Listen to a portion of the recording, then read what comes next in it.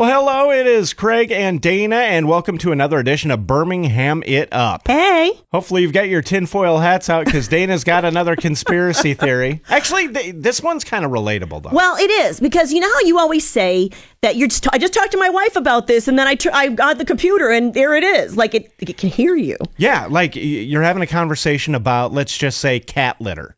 Right, and I don't even have a cat, so it's not a conversation we normally have. I open up Facebook, there's a coupon for Fresh Step in my news feed. Okay, well, this happened to me, I think Sunday night into Monday. I had a dream about Little Debbie snack cakes. Okay, and then the next day I come to work and there's an ad for Little Debbie snack cakes on my computer as I'm on Facebook.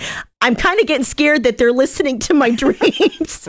Like Jeff Bezos has tapped into your brain at Yeah, night. seriously. Maybe I have to watch my tinfoil hat. It might have little sensors in there that are going to Jeff Bezos. Absolutely no way. I mean, it's a coincidence, but otherwise I would have come to work and Carrie Underwood would have been sitting in my office.